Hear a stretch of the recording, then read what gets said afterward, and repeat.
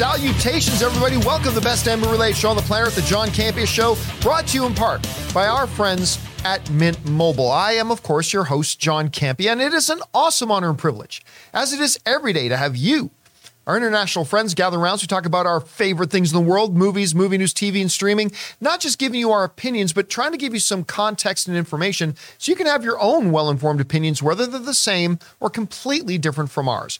Joining me today is Ray Ora, Jonathan Voico, Chris Carr, What's up? And most importantly, you guys here joining us today. Thanks so much for making this show part of your day. And yeah, we got a bunch of things to talk about here today, so let's dive right into it, shall we? We're going to start off with this. We did a video about this on the YouTube channel a little bit earlier today, but Indiana Jones and the Dial of Destiny, a movie that we've been waiting, I want to say about 5 years for, since they first announced that they were going to do it. And then it went through some changes, at some point. I mean, it got delayed, then it got delayed again. Then Steven Spielberg left the project. Why am I freezing on the name of the director? For this one, James Mangold? James Mangold, thank you. Yeah. James Mangold came on board, of course, director of Logan. I mean, I just love him. He's fantastic. 3:10 to You. I think I liked every single one of his movies. He's incredible. Oh, he's so good. And now it's finally played. It's played for an audience at the Cannes Film Festival. And the reactions are, well, mixed. About half the critics don't like it. A little under half of them do. As of when we recorded the video earlier today, it was at 47%, which means they're not saying the movie is a 47% movie. What they're saying is 47% of the critics who have seen it liked it, which means 53% of it had not. That number's actually dropped. As of this recording now, 2 more percent. So as of right now, 55% of the critics do not like the movie, 45% of the critics do. So it's still pretty close to down the middle, but it's leaning and it's trending towards the negative. Not what everybody wanted to see. I think everybody wanted the Indiana Jones movie to be great. And listen, like I said in the video earlier today, I haven't seen this movie yet. I may end up loving it. I hope I do. But, Chris, one of the things I said in the video we did earlier today was the fact that what we can tell from the mixed reaction is that this isn't going to be the movie that brings everybody together to go, yes, this is the send-off Indiana Jones wanted. Which is too bad. Again, I myself might end up loving it. I might myself end up hating it. I don't know yet, but it doesn't look like it's going to be that harmonious, everybody loved it, big send-off to this character, which is too bad because, we just came off of Guardians of the Galaxy 3, which most audiences loved and felt like this was a great send-off for the Guardians of the Galaxy. Great unifier. We all hate people who abuse animals. Yeah, I mean that, right? We hate Nazis. We hate Nazis. Which should work for Indiana Jones, and we hate people who abuse animals. Fun fact, they hang out in the same circle of hell. That's just science. Really? Yeah. I didn't know that. That's yeah. very informative. It's good to have this little bits of information. So, yeah, are you surprised? Like, I'll be honest with you. We saw about a 15-minute clip of it at CinemaCon. And while it didn't blow my mind, I thought, well, this feels very Indiana Jones. Yeah. And I walked away pretty happy with the 15 minutes we saw. But anyway, you're seeing these reactions now. I don't know. What are you thinking about it? What we saw at CinemaCon was classic indie. That bustling city with a car chase and everything happening. Phoebe Waller-Bridge giving quips. Harrison Ford firing them back. The John Williams music playing with it. Yeah, this seemed like a no-brainer of this is classic Indiana Jones doing what Indiana Jones does best. So it is a little disheartening to hear that the reviews have been so mixed on it. And what I keep seeing over and over again, too, is that this one is just a very complicated plot. Things get very convoluted with a lot of red herrings and things like that. I'm also hearing some things just about the nature of the use of CGI in the film.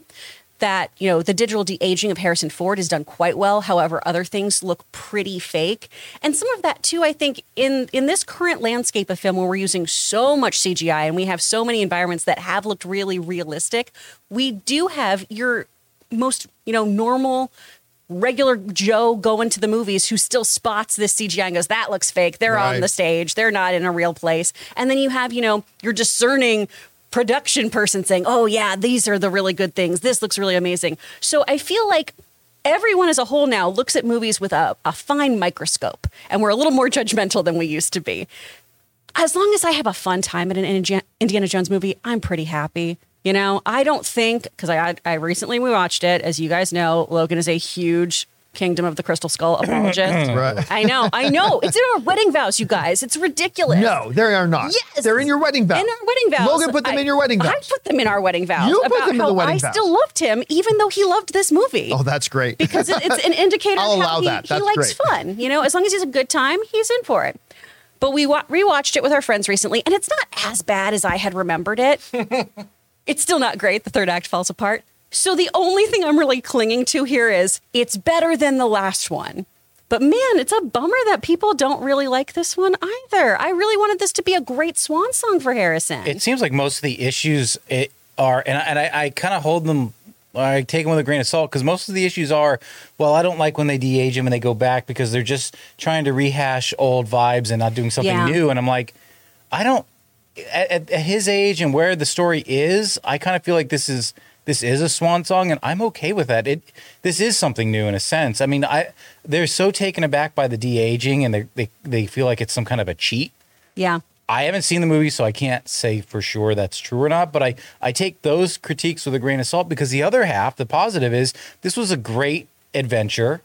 It's so much fun. And it's like, well, that's what I'm looking for. It's pulp. Well, that's what's so confusing is now when we go see movies, again, like even your average moviegoer is just, oh, well, this looked weird and this is odd and this is that. And then, you know, the thing that we always come back to is story and character.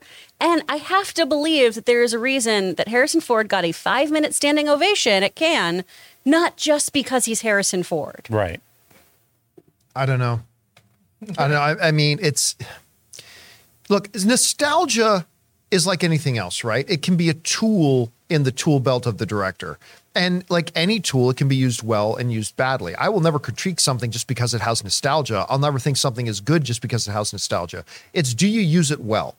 Do you go in there and, because, you know, a great example of a movie that did it great was the Mario Brothers movie, right? They did that really well. Now, that film has its weaknesses. Mario Brothers has its weaknesses, but man, they knew how to touch on the nostalgia thing well. You know what didn't do nostalgia great? What? Was actually a movie that I loved, Top Gun Maverick. Oh. They actually sometimes, like, they handled nostalgia badly. Like, I get it. They wanted, like, in one scene of Top Gun Maverick, you know, Rooster shows up, who's, of course, Goose's kid. And boy, did they direct that scene badly. Because I get it. We wanted to remember that great scene in the first Top Gun where, you know, Goose sits down at the piano, they play Great Balls of Fire. So what do? Well, audience doesn't understand subtlety. So we got to have Rooster show up in the same tacky Hawaiian shirt, wearing the same style sunglasses with the same style of mustache. And when he walks into the bar, that does not at all look like a bar that somebody would sit down and start playing the piano in. He's going to sit down and not only start playing piano like his dad, he's just so happened going to be playing the exact same song that his dad played. And I remember watching that going, I love this movie. I love Top Gun Maverick. I was all for it getting a Best Picture nomination, but it didn't do the nostalgia stuff well. It handled it poorly. I would say they did half the nostalgia, because they really brought me back to that trench run in Star Wars. Yes, beautiful nostalgia. So it's not the size of the nostalgia, it's how you use it. All they needed to do was use a little bit of the X-Wing jet propulsion sound, and when Tom Cruise is flying his fighter pilot. But so when I hear nostalgia is being used a lot in Indiana Jones, that is not a bad thing to me. It's not a good thing to me. It's just like, okay, so they're going to go for nostalgia. I just got to see if they do it well or not. Yeah. So we'll see. Guys, question is for you. You're hearing all this talk now. The reviews are coming out. They are not the reviews they were hoping for. They're not garbage. I mean, half the critics seem to like it, but that number is dropping. What do you guys think about that? Whatever you think, jump down to the comments and let us know. All right. With that down, let's go on to this about maybe movie franchises that have gone on a little bit too long. I went to go see Fast X last night. I was going to make Ray go see it, but because of the Laker game, which the Lakers lost, by the way. Aw. No, I like the Lakers. The Lakers lost. Because of the Laker game, I couldn't go to an earlier screening. I had to go to a 10 p.m. screening. So I know Ew. Ray would not be able to survive that. No. Especially a two and a half hour movie. So I put up my out of theater reaction last night.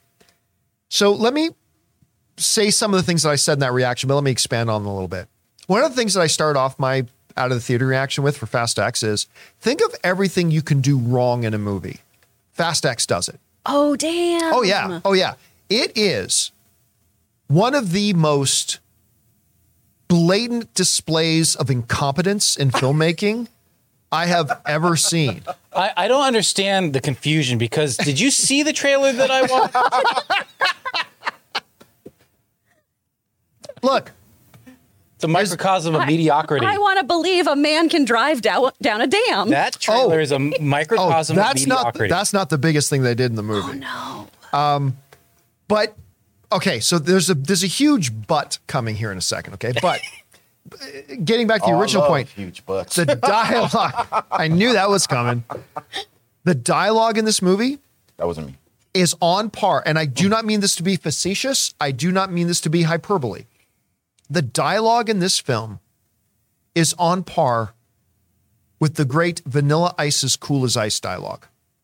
So you loved it. Except the Vanilla Ice dialogue was so bad, it's awesome. This was just bad. No. Like horribly bad. Every time anybody other than Jason Momoa spoke, I wanted to gouge out my eyeballs and my ears. That's how I felt about Tokyo Drift. I mean, yeah, me too. But actually, no, I'll go. I think in many ways, Tokyo Drift is a superior movie Hell yeah. to Fast X. Now, It's based in reality. the plot has so many massive holes in it. So many holes that I can't even talk about here because they would be considered big spoilers, which is why I was not planning on doing a Fast X open spoiler discussion. But just because I want to talk about how huge the plot holes in this movie are, we're going to do an open spoiler discussion on Sunday. So do come by and join me for that. But the plot holes are massive. It's like, oh, here's a twist at the end. And you're like, wait a minute. This, and this happened early in the movie. This twist makes absolutely zero logical sense. Hey, look, Vin's driving down a dam. I mean, whatever. On so many levels, this is one of the worst examples of filmmaking you can see. Now, with that being said, What are the good things Let's about hear it. there Let's are hear it. redeeming qualities about the film. First and foremost, I already mentioned it. Jason Momoa as the villain Dante, I think is my favorite villain the Fast and Furious franchise has ever had. Okay. I'm not necessarily he's the most menacing we've ever had. Like Jason Statham was a pretty great menace, as was Luke Evans. But this is my favorite villain. Every moment Jason Momoa's character was on screen, I was really entertained. I love the nature of the character. He's a little bit, what's the best way to put it? He's one part Drago, one part Joker. Is the best way I know how to define it. And I mean that all in the best way possible. Because it plays well. Like there's a scene in the trailer that looked a little bit weird, but watching in the movie in context and once I've seen him on screen for a bit, you know the scene in the trailer where it looks like they're at the car race and he's introducing himself to goes, I'm Dante, Oshante, right? And in the trailer, it's like, that's weird. But then once you see him for about 10 minutes in the movie and then they get to that scene and he does that, it's like, this is so Dante. It's so Dante. And that was really every moment Jason Momoa's on screen I loved. Also, I got to say this. The action in the film is great. It's great. There's always a lot of action in Fast and the Furious, and not all of it is always great. The action in this movie is fantastic, particularly the hand-to-hand combat scenes.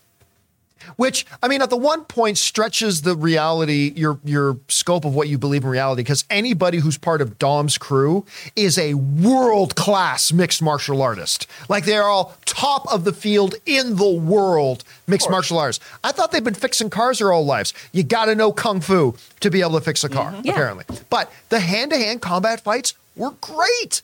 Like everything from the choreography of them, the cinematography of them, the originality of them, the pacing of them. None of the hand-to-hand fights went too long. Like they were really effectively done very, very well. Also, the car chase stuff was thrilling.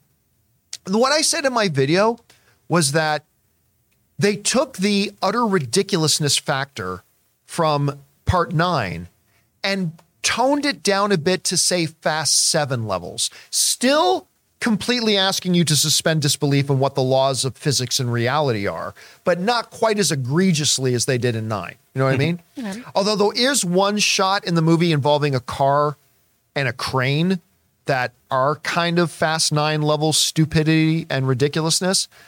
But, you know, maybe we'll talk about that a little bit in the open spoiler discussion. Are you going to talk about that one part? Which part's that? Where Vin Diesel opens up that small garage. and then he sees all these car parts, these abused car parts. And then the catalytic converter goes and touches his nose. Get out. It touches his nose. That part killed me. He looks at the sign. It says Toretto's Junkyard. And now he realizes he's Toretto. You're mixing with Guardians 3 again. Oh, dang it. Oh. Wait, You've been in this fever dream. I was going to watch these movies so I could go watch Fast X. And now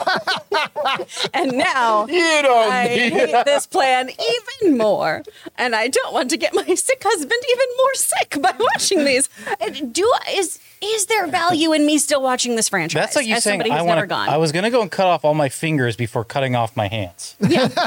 I'm having a real Banshees of Inisherin kind of week. Yeah. No, I'll say this. No, look, you should absolutely watch franchise. Okay. Fast 4, Fast 5. I mean, where it really starts getting good is Fast 5. But Fast 5, So I have to Fast watch 6, 4 Fast movies 7. till it gets good? You know what? I'm 5, starting. 6, 7, you can 5, 6, skip 7. them. You're good. I'm starting from the beginning. You I'm just can gonna go do it. right to just 4 if you want and just Okay. start from there. But Well, I 5, miss 6, important and lore. 7, in my opinion, are excellent. I liked 8. 9 is a disaster. But 5, 6, 7. Here's the other thing that didn't work in the film. Even in some of the not so great Fast and the Furious movies, humor was always a fallback for them. Like the humor usually worked. The humor didn't work in this movie. It was not funny. I think Pete Davidson is in a scene, and he's got some pretty good lines. Okay. But there's really not many of the jokes land very well. So it's a very, very much a mixed bag. Look, do I think this movie is better than Fast 9? Yes. Yes, Fast 10 is better than Fast 9. Is it a lot better? I don't know if I would say it's a lot better, but again, Jason Momoa makes it worth it. The car chase stuff kind of makes it worth it. The hand-to-hand combat stuff kind of makes it worth it. Bad humor, terrible dialogue, massive plot holes. But great action? So it's the Revenge of the Sith of the Fast and Furious franchise? Does Revenge of the Sith have great action? I think so. I think it's got its moments. I like their fights. I mean, I will say this. I've heard it on good authority, Chris, though. You could consider it. I've considered it. If you start from the very first, the Fast and the Furious, all the way through, you can actually atone for all of your sins. They consider makes that sense. penance in some That countries. makes sense. All right, guys, questions for you. It's now out. It's available. You can go see Fast X. What did you guys think about the movie? Make sure you let us know. All right. Let's talk about this next thing. This is another topic we brought up on the YouTube channel today, and we made an individual video about it where we discussed it. But, they announced today that Disney Plus and Hulu are dropping over 50 titles. 50. And when I say dropping, I'm glad Ray pointed this out. I don't mean they're arriving. I mean they're dumping. Dumping over 50 titles, including certain titles that were very anticipated. Why the Last Man? Gone. Willow, which they just spent a couple of years pumping and promoting. And Buckets of money on that show. and then they're dumping. It's gone. They're dumping it off the thing. I believe they said the date is May 26th.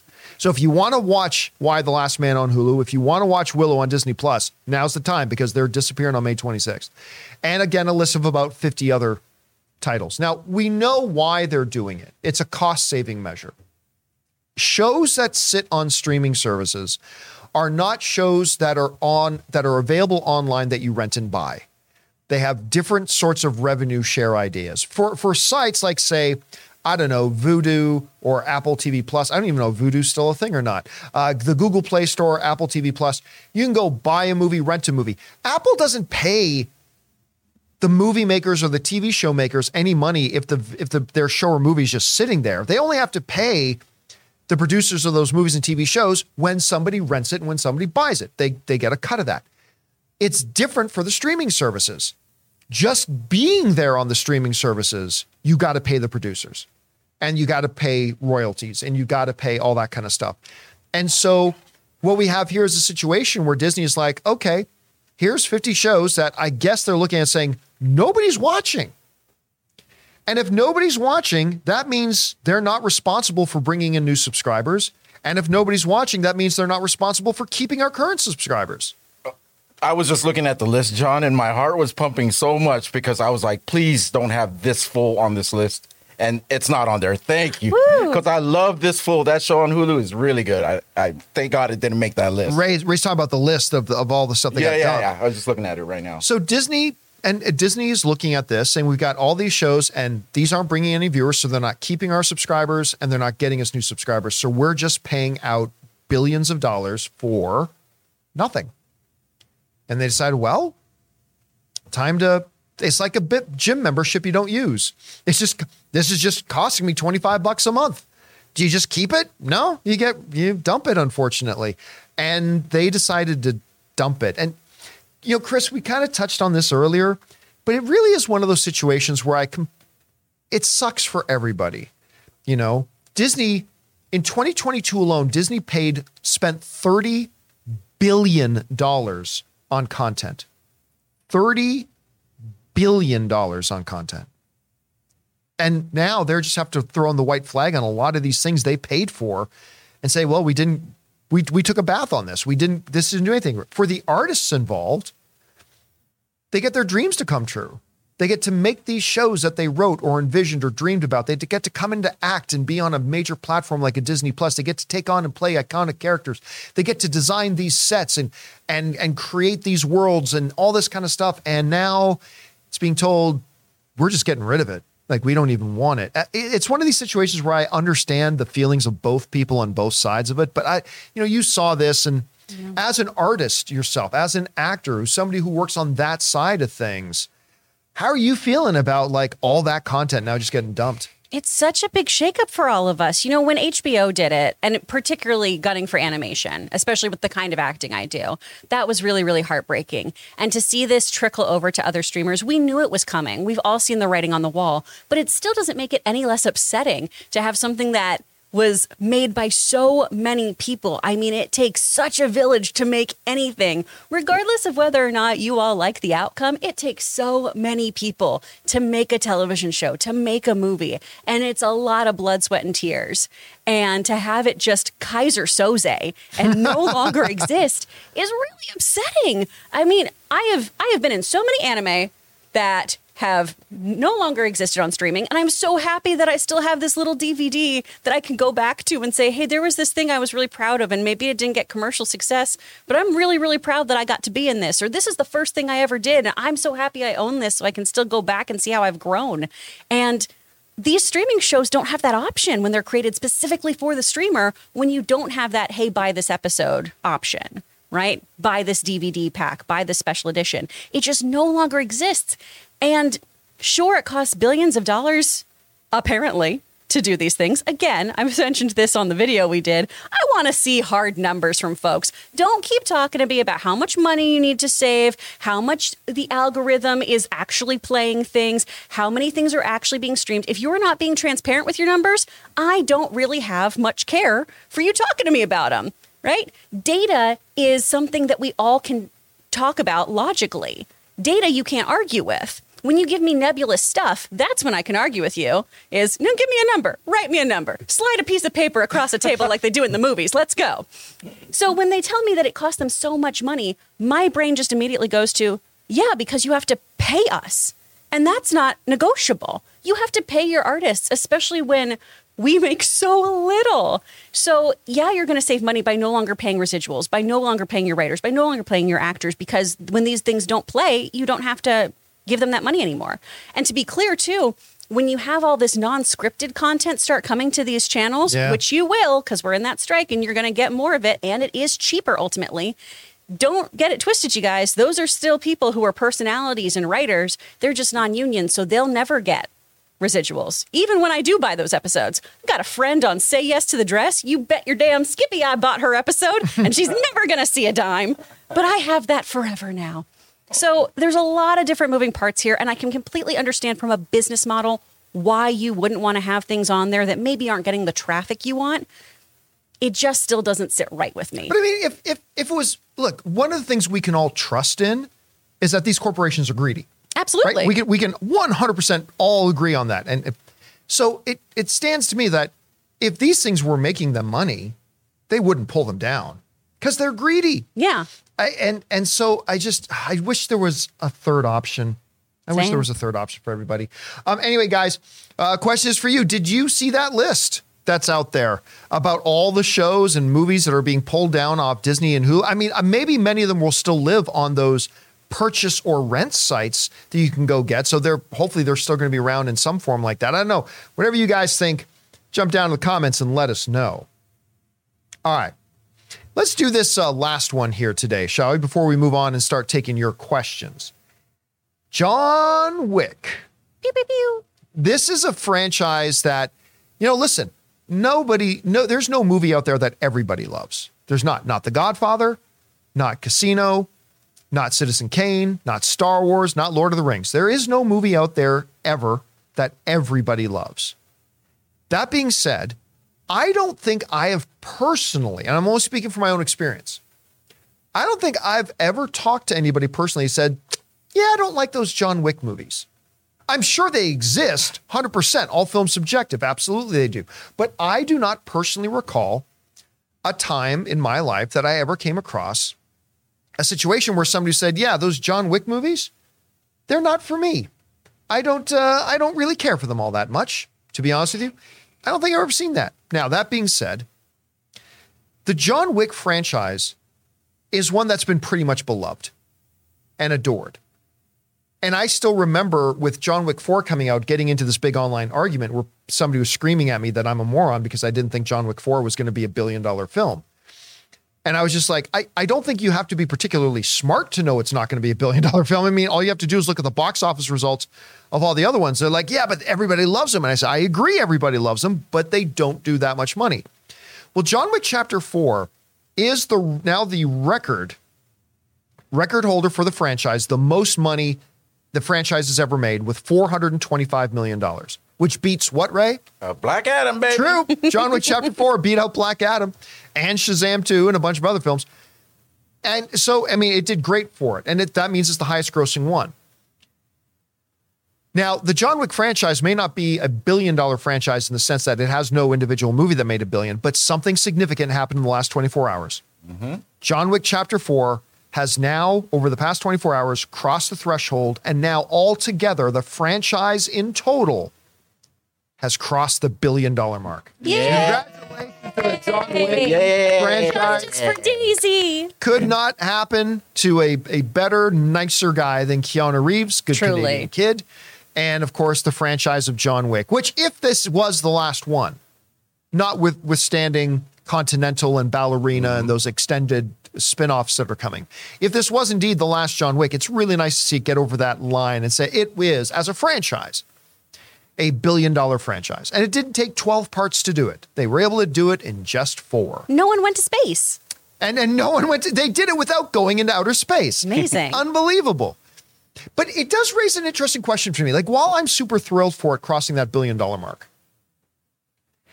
it does kind of make you pause and go, well, a movie franchise that is so good and so many people seem to feel so positively about it, why have none of them made over 425? Like, why have all of them made in the whatever $1 billion marks, right? Why haven't they done even better? You know, the only thing I can think of is the people that actually don't like the John Wick franchise just haven't watched any of them. Like, you know what I mean? Like, these movies, there's a lot of stuff that maybe people don't like. A lot of violence, a lot of killing, a lot of guns.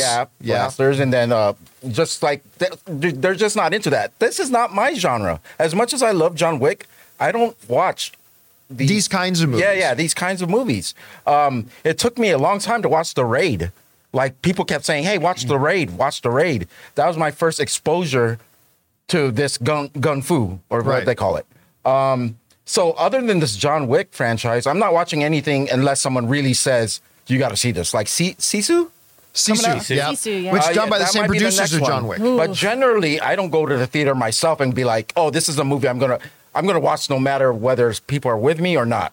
You know you love a genre when you go to a theater and watch it by yourself. Yeah. You know what I mean? So, like, this is not my choice. So I figured there's a lot of people who haven't even given it the time of day. Right. And you ended up really liking John Wick 4. Oh yeah, that's you love that movie. It's between 1 and 4 that are my favorites. Yeah, of I it. totally agree with that, Ray. Because again, for me, this is not my kind of genre either. Because this kind of movie almost always guarantees you're going to see eyes gouged out. That's true. And I And don't Chris wanna has a thing with throw eye up. violence. If I see you change your contacts, I will yak. Touching eyes freaks me out, man. Wait. I did a little off. Chris, have you Yes. seen there? You know, John, have you seen this on? They've released Mortal Kombat 1. They're re-releasing it. Have Oh you yeah, seen they put a trailer out No. for Have you seen it. the trailer? Watch it. Watch Okay. it. Okay. Wait, okay. is Go there ahead. Go eye ahead. violence? No. No, John. Is it so that I see nasty No, eye shit? John. She needs to see it because Mortal Kombat's crazy, right? Yeah. Watch it. Just watch Okay. it. Okay, go ahead. Go All ahead. right. I If I won't throw say up, a I'm thing. gonna be really I won't upset. say. Jonathan. Oh no, go ahead. Finish I your was thought, just going to Chris. say, but yeah, I think a lot of people just assume this isn't going to be their kind of movie because it's a shoot 'em up. But we just talked about this with Guardians, right? You have a villain and cause you can get behind from that first movie. John Wick can do no wrong because, God damn it, those people killed his puppy that his dead wife got for him. Yeah. And from there on, you're in. You're absolutely in. And even though it is high octane action and everything, and even though certain things are ridiculous, the lore is so good. The world building is so good. You care for this character so much. And everything else that happens in it too, you're just fully committed to it. I so just even got if it's not angry your thing, Thinking about it's the not your guys that thing, killed the you're puppy. in. I just So, got yeah. angry again right now when you mentioned the Guardians thing, and I'm like, I'm so pissed right And now. that Ray is so scene where triggered. John Wick opens up that little cage, and all those tiny John Wicks come forward and touch his nose. He's like, I'm not a Wick. And then he sees these like Wick species. It's also the John Wick franchise is a much darker tone. So, because I was thinking like, excuse me, I mean, okay, the Fast thing has a lot of gun violence and everything else too. But I mean, it's poppy. It's a bunch of like movie stars you already know. It's flashy. It's stupid jokes, stupid dialogue, whatever. And John Wick is somber and it's a dark tone. And unless you're into going to the movies for that, it could be off-putting to some people. They're not. So a lot of people just want to go for the popcorn kind of thing. And although John Wick, could sort of be a popcorn flick, it really isn't. It's a dark, serious tone. When he cut off his finger, I keep going It's back to sad. that. That's not for me. Yeah. That's not for me. I'll turn my head every time. It's Same. it's rooted in a lot of sadness too, and I just think, that carries over to audiences. Guys, question is for you. Number one, how great is it that John Wick has now crossed the $1 billion mark as a franchise? It's finally gotten over that finish. But why do you think that a film franchise that most people seem to enjoy and like so much, and a lot of people get very excited, has not been able to do better? Anyway, whatever you guys think, make sure you let us know your thoughts. All right, guys, listen. We are now going to spend the remainder of our time taking questions from you guys, our audience, particularly our YouTube channel members. Those of you who are our channel members of our YouTube channel, we put up a community post asking you if you had any questions to send them in. We've got a bunch of them now, so we're going to get to that. But before we do, we're going to take a quick moment and thank a couple of sponsors of the John Campus Show podcast, our friends in my mobile service provider, Mint Mobile and ExpressVPN. Guys, we want to take a second to thank a sponsor of this video, ExpressVPN. Guys, it is 2023, and online privacy and security has never been more important. You see, every device, phones, computers, tablets, has a unique IP address, which is like an internet phone number and reveals personal information about you. It's super simple for somebody online who knows what they're doing to find your IP address if you've ever clicked on a sketchy link or opened an email from somebody you don't know. Your IP address could become exposed. Now that's where ExpressVPN has your back. ExpressVPN is an app that hides your real IP address and replaces it with a dummy one, keeping you safe and private. And you don't have to be some kind of techie to use a VPN. Guys, it is so easy to use. Just download the ExpressVPN app on your phone or computer, tap one button to turn it on, and you're protected. And if you like your streaming entertainment, here's the coolest part. They let you choose what country you want your IP address to look like it's coming from. This is incredibly useful because services like Netflix and Disney Plus give you different shows depending on what country you're in. So secure your family's online activity and unlock tons of new shows by visiting expressvpn.com/Campia. Use my link and you can get 3 extra months free. That's expressvpn.com/Campia. Go to expressvpn.com/Campia to learn more. We want to thank a sponsor of this video, Mint Mobile. From the gas pump to the grocery store, your utility bills and favorite streaming services, inflation is everywhere. Seriously, make it stop. Thankfully, there's one company out there that's giving you a much needed break. It's Mint Mobile. As the first company to sell premium wireless service online only, Mint Mobile lets you order from home and save a ton with phone plans starting at just $15 a month. You guys know that ever since I switched to Mint Mobile, I've been saving almost 70% a month over my old phone plan. For people looking for extra savings this year, Mint Mobile offers premium wireless for just $15 a month. By going online only and eliminating the traditional cost of retail, Mint Mobile passes the significant savings on to you. All of their plans come with unlimited talk and text plus high-speed data delivered on the nation's largest 5G network. Use your own phone with any Mint Mobile plan and keep your same phone number along with all your existing contacts. Switch to Mint Mobile and get premium wireless service starting at just $15 a month. To get your new wireless plan for just $15 a month and get the plan shipped to your door for free, go to mintmobile.com/Campea. That's mintmobile.com/Campea. Cut your wireless bill to $15 a month at mintmobile.com/Campea. And thank you to our friends at Mint Mobile and, of course, ExpressVPN for sponsoring this episode of the John Campea Show podcast. Hey guys, remember, when you support and check out our sponsors, you're actually supporting us. So do us a favor. Look down in the description of this video. You'll find links and promo codes for our show's sponsors. And again, thank you to Mint Mobile and ExpressVPN. All right, with that down, guys, let's now go over and start taking questions from our channel members. Once again, you can become a channel member over on our YouTube channel. Just go and click on that channel member button and please become one. All right, Chris, what do we got? From CJ Rebirth. Hi, Chris. Hi, CJ. Welcome back. Just want to tell you how much I really enjoyed the Bill anime and how certain scenes made me smile because it reminded me of Beauty and the Beast. Oh, it is so wonderful. I love that anime so much. And thank you for the warm welcome back, CJ. I told the guys earlier, I'm much like Tinkerbell. Without applause, I will die. So thank you. From Cody Hunt. I just watched Fast 9 so I can see X tonight. Oh boy. And I didn't think it was a train wreck. Maybe my expectations were so low, I actually enjoyed it. It's dumb fun and feels like the franchise has always been like that. You know what? There is something to be said about that. I have seen movies. Well, it's gone both ways. I've seen movies that had all the hype in the world. And even though it was really good, I walk out feeling a little underwhelmed just because it didn't hit that huge high point I thought, even though it was probably still great.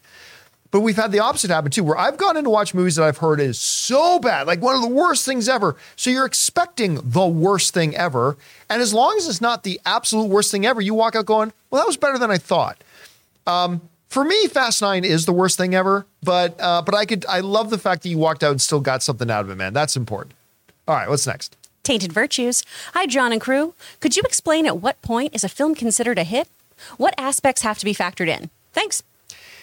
A hit is as subjective as the word pretty. Mm-hmm. It really will depend on the individual, right? A movie can make $100 million profit. And a lot of people would look at that and say, well, that's a hit. But then you get some people who may hate that movie or hate the people who make the movie, and they'll want to put a spin on and say, well, it should have made $300 million profit, so therefore it's a disappointment. It's really up to the... Listen, I'll just tell you what my definition is.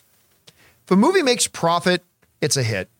If you make a movie where you employed hundreds of people and they all got paid and they all got to work on this dream job and you got this vision made and then you put it out in theaters and not only did it make enough money to pay all those salaries and pay all those people who got involved and get that thing made, but on top of that, it even made money and profit for the producers so they walked away with more than they didn't do. To me, it's a hit. And what's the opposite? A shit? Boom. And a hit. A flop, right? The same thing. There are people out there, like people who approach these films with an agenda, right? Like I guarantee you, there are a bunch of Neanderthals with an agenda against, not everybody who's going to dislike Little Mermaid. I may end up disliking Little Mermaid, but not everybody who will end up disliking Little Mermaid are necessarily troglodytes. But you already can see when people are going into wanting a movie to fail and have an agenda they want to fail. So there's a bunch of those people where, let's say The Little Mermaid makes $200 million profit. They will still spin it and say, well, it could have made $500 million profit. Therefore, it's a flop, right? And so the term hit, flop, success, failure, pretty, whatever. Everybody makes up their own definition of it. You know, when it comes to franchises I have no attachment to, I think mixed reviews are starting to become my favorite thing. It's because it makes me go to the movie and judge it for myself. That's the only, you know what I mean? Like, you literally go with no expectations at that point. And you just see if you like it yourself. Like, because sometimes when something's overly positive, sometimes something's overly negative, it kind of pulls you to whether you go watch it and see it. Those ones are like, hey, if I care about this movie enough, I'm going to go see it. And then my opinion is more important than anyone else's, right? So, all right, what's next? From Joel Secchi. Hey, crew, the threat of SAG and DGA striking must put increased pressure on the studios. If all three groups strike, do the studios have a choice but to negotiate quickly? Obviously, you literally cannot produce any product without writers, actors, and directors. Thanks. It all depends, Joel, because there is a belief in certain circles that the studios want the strike.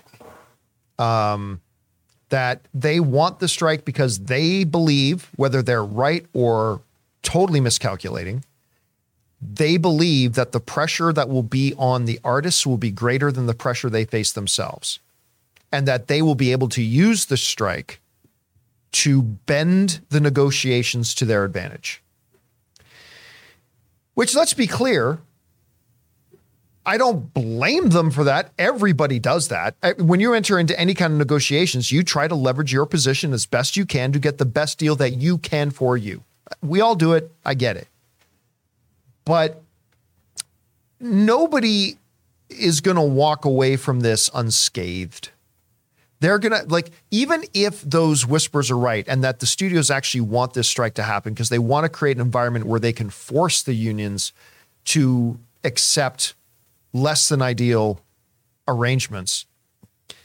Even if that's true, they're going to take a hit. The studios are going to take a big hit. It's going to cost them a lot of money. Now, they are of the belief, and they may be right and they may be wrong, they are of the belief that whatever hit they take right now in allowing the strike to happen will be less of a hit than if they can get the terms they want in the negotiation long term. And I'm sure that's probably how the union is approaching it too. Like, the union strikes understanding we're going to take a hit. But we will strike because we believe that the hit we're going to take now pales in comparison to what we could get in benefit if we strike now and then negotiate from a position of strength. So, no, the answer is no. Unfortunately, I don't think that if SAG and the DGA strike, I don't think that puts any added pressure on the studios because I think in their own warped way, they want the strike to happen. I don't know, Chris, you're kind of more in the muck here because now we're not just talking about the WGA. We are now talking about you. We're talking about your union, the Screen Actors Guild. Do you think, first of all, what are your thoughts now? Because I'm sure the thought can change day to day because this is an ever-evolving situation. Where are you right now in your belief that SAG and the DGA will strike? And if so, do you think that will put added pressure on the studios to get a deal done? Do you think it'll put pressure on everybody involved to get a deal done? I don't know. How do you see this right now? I absolutely think we're going to strike because we're voting on strike authorization right now. Our board unanimously voted to offer that to all of us members. And so now all of us, any of you who are SAG members, I keep looking to the camera thinking this is still a thing. All of you who are SAG members, definitely go online. You don't have to wait to get your pin. You can go and get your pin sent to you so that you can vote immediately because these votes are due by Monday to authorize the strike. Now, what that means is if our negotiation terms are not met, then we have already authorized our union to go ahead and strike. Right. So your elected representatives, you are the strike authorization is strictly you as the body of actors are authorizing your leadership to call for a strike. Exactly. If they choose to do so. If they choose to do so. And since the alliance was so recalcitrant to negotiate with the WGA, because let's be clear, it wasn't even a negotiation. It was a no. Right. It was no. There was for no their terms. counteroffer. Exactly. Yeah. It was just flat no's. And I do not see them bending to actors. I really, really don't. So I think we will absolutely strike. I think the WGA will follow in suit because you got to remember the too. DGA? The DGA, the Directors Guild? Yeah, because you think they will follow in suit? I Because think they will. WGA is already striking. Yeah. Everyone's going to strike, I think, because you also have to remember so many of these members, not only are we intrinsically tied because of the work we do, so many of us now also are members of all three unions. Right, yeah. And so you're not going to go, well, this one's going to strike, but I guess this one isn't. Solidarity is the only way to move things forward. Little Ted Lasso spoiler here. I know all of us want executives and corporate folks to have that great Rebecca moment and say, my God, don't you all make enough money? Why would you take away something that people love so much? That's not how this works. Right. And that's the sad part of it, is that at the end of the day, it's money. It's money. And that's why we need to strike, is so we can try to hurt these studios, these executives, etc., where it hurts, on their bottom line with money. All right, what's next? From Christian Rodriguez. Positive vibes to you all, and hope you all have a great weekend. Oh, you too, Christian. Oh, thank you, Christian. Just wanted to Appreciate share that, some man. love. What a sweetie. From Wesley Olderstorff. Hey guys, Wes here from Australia. No question, just want to say I love the content and always enjoy listening to you guys. Bring on the filthy. Oh, thank you, Wesley. Appreciate that, man, very much. Oh, from Christian Rodriguez again. Do you think if Dune 2 does well, that Denis Villeneuve will become Warner Brother Discovery's new Christopher Nolan? He already is. Ooh. No, he is. He is the new. They know what they've got in Denis Villeneuve. They know what they have. And they know that he could arguably, James Mangold is one of the best directors in the world right now and all that kind of stuff. Steven Spielberg is the greatest of all time. But right now, I believe the director who is at the absolute height of their power and who is right now, like LeBron James is, you can make an argument, the greatest basketball player of all time.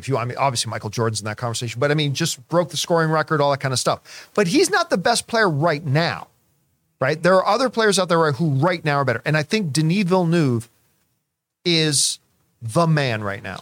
I think he's the guy, and I think Warner Brothers knows it. After CinemaCon, sometimes of course I don't know him, but I prejudge him by his looks, and every set photo I see, he looks really hard and stern. After CinemaCon, I have a better image of him because he was funny there. He was really funny with Timothy when he did his presentation. Chalamet? Yeah, he was great with Timothy. He's a lot different than I thought he would be because he looks a little stern in those set photos, maybe because he's super concentrated on making a good movie. Oh, he's a very focused artist. But you know what? Here's the thing, too. Let's not forget, before AT&T sold Warner Brothers to David Zaslav and Discovery, Jason Kilar was the CEO of Warner Brothers, and Jason Kilar was the one who made that monumentally idiotic move that's right. to take all the Warner Brothers movies coming out that year and put them on day-and-date release on HBO Max. And Denis Villeneuve wrote a scathing article, op-ed for, I think it was Variety, just eviscerating Warner Brothers. So I'm sure nobody loved the change in ownership at Warner Brothers more than Denis Villeneuve did. But yeah, I think he is their guy now. All right, what's next? From Callum. Hey, crew, did you guys ever watch How I Met Your Mother? In my opinion, it's one of the funniest sitcoms of all time. Shame the ending sucked. I watched it. I have never seen it. Oh, wow. It was fun. And then, that last season was kind of dog shit. I was a huge fan of it, especially the time. It was like the early aughts and early to mid aughts. And my age at that time, it was really matched up with the characters. Mm-hmm. But yeah, I agree. The end, it was sort of like, well, then here's the mother. Well, then she, this happens, and it still ends the way you thought it was going to end the whole time. It was exactly. It fell apart. They stretched it out 2 seasons longer than it needed to be, but yeah, it was pretty great. Yeah.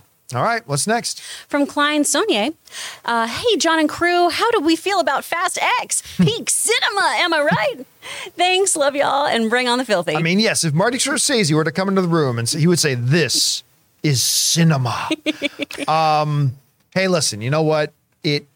Actually, let's continue to evoke Martin Scorsese. Like what he said once before, it's an amusement park ride. Fast X is an amusement park ride. If you're going looking for a good story, this ain't it. If you're going looking for great dialogue, this ain't it. If you're going looking for great characters, this ain't it. So why am I going? If you're going to see some really great fights and some pretty dazzling car chases and a really charismatic, energetic, attractive, and when I say attractive, I mean our eyes are attracted to this character when they're on screen, the Jason Momoa character, then yeah, you could still go and have fun, I think. So it's going to be one of those. We live in the valley. We can just go outside and see almost all that shit. Exactly. Yeah, that's true. I don't even have a comeback for that because you're 100% right. All right, what's next? From Gannon. Hey, crew, is there any chance Universal doesn't move ahead with Fast 11 if Fast X doesn't meet box office expectations? It depends by how much. If Fast X makes under $600 million, and I am not saying it will, by the way, I'm just pulling out a hypothetical. If, hypothetically speaking, just for the sake of discussion, if we were to make under $600 million, I think they axe it. I don't think they make the next Fast and the Furious movie. Although there could be an argument to be made that, okay, this one lost some money, but you know what? Forget the third part of Fast X. That's off the table. But if we do Fast 11 or Fast X Part 2, whatever they're going to call it, Electric Boogaloo. and we let people know this is the final chapter. By the way, Ray, somebody mentioned this in the chat the other day, and I had to do some numbers. The Fast and Furious franchise has been running longer than LeBron James has been in the NBA. It's been 20 plus years since the first Fast and Furious came out, which is nuts. But if they, crazy. there might be a belief at Universal that, hey, if we say this is, come see the final chapter and blah, blah, that maybe they'll make more money. But yeah, I think if it goes over 600 million, even if that means they still lose a little bit of money, they're going to do the next one. If it makes under 600 million, that might be the line where they start to have conversations. So we'll see.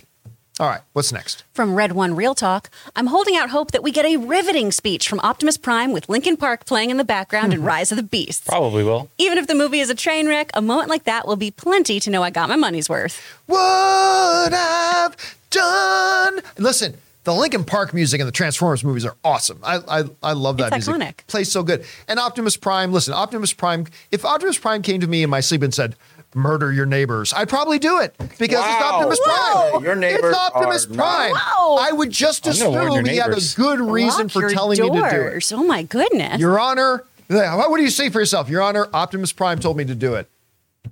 Probably get Case away with it. dismissed. I was going to say, what makes me sad is this sounds like a feasible, Yeah. like that could happen. A feasible Oh, no. defense. Yep. So yes, I would look forward to that too. I don't know how good this movie's going to do at the box office, but I know you put Unicron in there. I'm pretty excited to see this movie. It also feels like it's been a while since we've had a Transformers movie for me. It feels like it, but we had Bumblebee. I know, and I loved it, so I can't That was wait a little for this while one. ago, though. That was a I little can't while wait ago. for this one. All right, what's next? From Dalton Burdett, do you think the mixed reviews of Indy out of Cannes will hurt its opening weekend? Yes. Yep. How much? I don't know. Like, listen, Indy could still have a fantastic opening weekend. It could still have a great opening weekend, but it would have been better if it had gotten not mixed reviews coming out, right? But yes, I do think it's going to have an impact on it. There's a lot of people out there who try to say, what critics say about movies has no effect. Yes, it does. Mm-hmm. And the studios know it. The studios have put a lot of money into studying this and to knowing that that is true. It absolutely does. Anybody who says that critics have no effect on what the box office does, you don't know what they don't know what they're talking about. You say, well, critics didn't like this movie and it made a lot of money. Yeah, but the studios will tell you that their data and analytics tell them that if they had gotten great reviews, it would have made even more money. So yes, it does have an impact, and I do think this will affect its opening weekend. Which way and by how much? Not sure. All right, what's next? Shout out to King Tannic, whose birthday it is. Happy birthday, Israel. Happy birthday, King Tantic. Tantic. From Brandon Salad.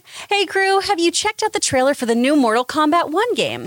If so, what are your thoughts? Thanks, and bring on the fatality. Ray, you were just talking about, okay, so what's the deal with this Mortal Kombat? What is it? They're redoing The Mortal original Kombat, game? like the original Mortal Kombat 1, a whole new story. And Chris has to watch. Wait, there was a Is story? it going to be a bunch of eye stuff, though, Ray? Why are you looking away from me? John, I think Mortal Kombat 1 looks great. The fatalities are There. back.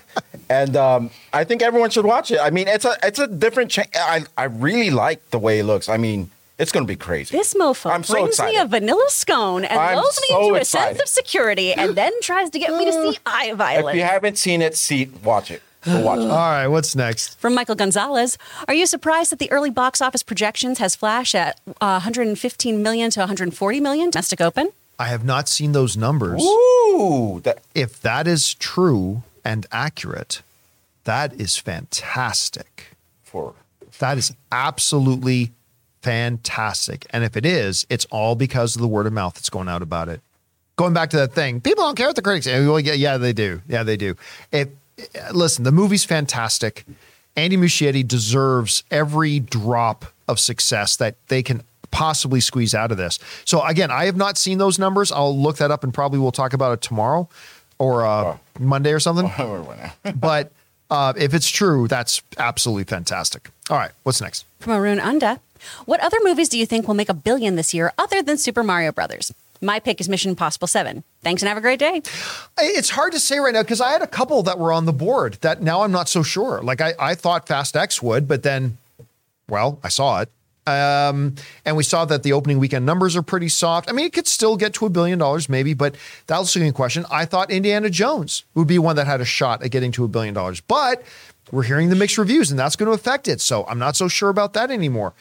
I don't think any Mission Impossible movies ever made $1 billion. Ray, you can check that for me. No, we talked. Did we cover that for you? I don't know that any Mission Impossible movies ever made $1 billion, but it's possible because I'll tell you what, Mission Impossible looks great. Yeah.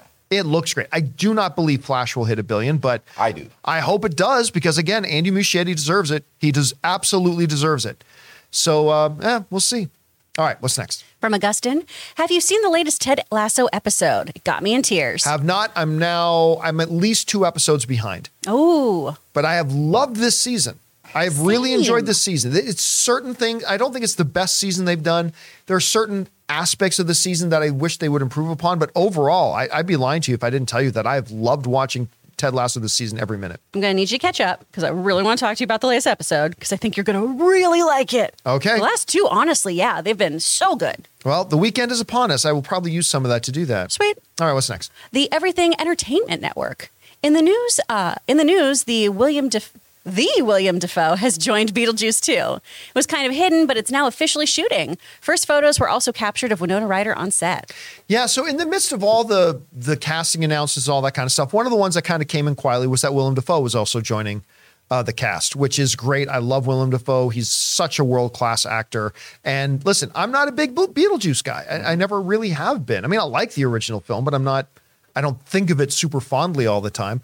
But adding a character of the caliber of Willem Dafoe, yeah, that gets you a little bit more interested. Do we know if he's playing Catherine O'Hara's husband? If he's going to be replacing that actor, that problematic actor? Yeah. Oh, wasn't that same actor Ferris Bueller's? He's in Ferris Bueller. Yeah, he's the principal. I don't know. That's a very good question. Fun fact: his son lives back to my backyard. Really? Yeah. Dafoe's? And he No, the actor from Ferris Bueller. The problematic actor. Yeah. Ooh. Yeah. Oh, no. All right, let's do 3 more. Okay. From Kyle Fielder. Did you see the trailer for Shooting Stars, which is about how LeBron James made it onto his high school basketball team? I have not. I'll be honest with you. I haven't even heard of it. Yeah, me either. I've not heard of that. So, Same. but I love LeBron James. I'll have to keep my eye open for it. Thanks for You're putting that on my busy radar. right now with these playoffs. Yeah, he's a little bit busy. All right, what's next? From Nathan Barron. Hey, Campia crew, pick one. Mission Impossible franchise or John Wick franchise? John Wick franchise. John Wick. Franchise. Yeah, listen, I there are some of the Mission Impossible movies I love. I'm not the biggest fan of 1, 2, or 3. I liked 3. Didn't really like 1, didn't really like 2. I thought 3 was good. It wasn't really until Mission Impossible 4 that I loved, but I've loved every single John Wick film. So for me, it would be John Wick. Yeah, I can't really say now because I haven't seen any of the Mission Impossible, so it'd be unfair for me to even answer that. Yeah, I haven't seen them all. All right, last question. This one's from Kyle Fielder. Did you ever start watching Beef? It's such a good show. I didn't for a long time because it was one of those things that Ann and I we decided we were going to watch it together and we had to line up our schedules. Well, we haven't been able to do it because we have a couple of other shows. We do that with Ted Lasso. We do that with Succession. And it's hard for us to get our schedules lined up to watch TV together. So Ann finally got tired of waiting and she started watching Beef. Ooh. What you think? She's 3 episodes in. She loves it. Okay, Okay. because I didn't get it. When I first started. I remember I told you guys. Yeah, I you started did, it, yeah. And I didn't finish the first episode. It's because maybe I just wasn't getting it. I don't Well- feel like you experience rage on that level, Ray. Yeah. It's like that. My friends keep telling me that it's really great, but they need to take breaks from it because it's such an intense show. So no one I know is binging it. They started and it was, I got 2 or 3 episodes in and then I went, you know what? I got to pump these brakes. Well, you know what Ann and I did yesterday? What? Something we've only ever done once before. We went to a Sonic. You know where you can actually Sonic America's Drive-In? where you pull up to the drive-in and you Yeah. order your food and they bring it out to your Right. car right there, right? They've got the best ice. We decided to do that during Is it halftime. like Halftime of the Lakers game yesterday. Yeah. And as we're sitting there waiting for the food, Ann was talking about Beef. She goes, well, now I want to watch Ali Wong. So in the Tesla, you've got the Netflix app. So we loaded up one of the Ali Wong comedy specials. Oh my God, that woman's funny. She's so funny. Oh, and she's dirty. Oh my God, but wow, she's funny. There's this great line too where I started laughing and Anne's like, you're laughing a little too hard at that. She goes, because there's this joke where Ali wants like, I won't give the whole setup of the joke, but going into it, she's like, because men will do what women want. Do you know why? Because we are so very good at making life so unpleasant. And I laughed, and it's like, you're laughing a little too hard at that. I'm like, no, totally, for no reason. For no reason at all. No, none. I really hope just a horrible like abortion joke was happening right as your server skated on up to you. It was like, and here's your ocean water. No, that did not happen. Oh, It was man. more about oral sex with successful women was the joke run she was running. there we go. Oh my God, that was funny. Anyway, all right, guys, that'll do it. That's all the time we have. We got through as many of those as we could, but that'll do it for today's installment of the John Campea Show podcast. Thank you so much for making this podcast a part of your day. Big special thank you to all of our YouTube channel members who sent in those questions. Number one, because you gave us great fun things to talk about. But number two, by being a YouTube channel member, you're actually supporting us and our shows. And we thank you guys so much for that support. Hey guys, don't forget, go on over and check out the videos that we put up on our YouTube channel. If you're not subscribed to this podcast feed, what are you doing? Subscribe to it today so it'll be here every day for you. So for myself, John Campea, Ray Ora, Jonathan Voico, Chris Carr, that'll do it for us for now, guys. Thanks a lot for being here. And until next time, my friends, bye-bye.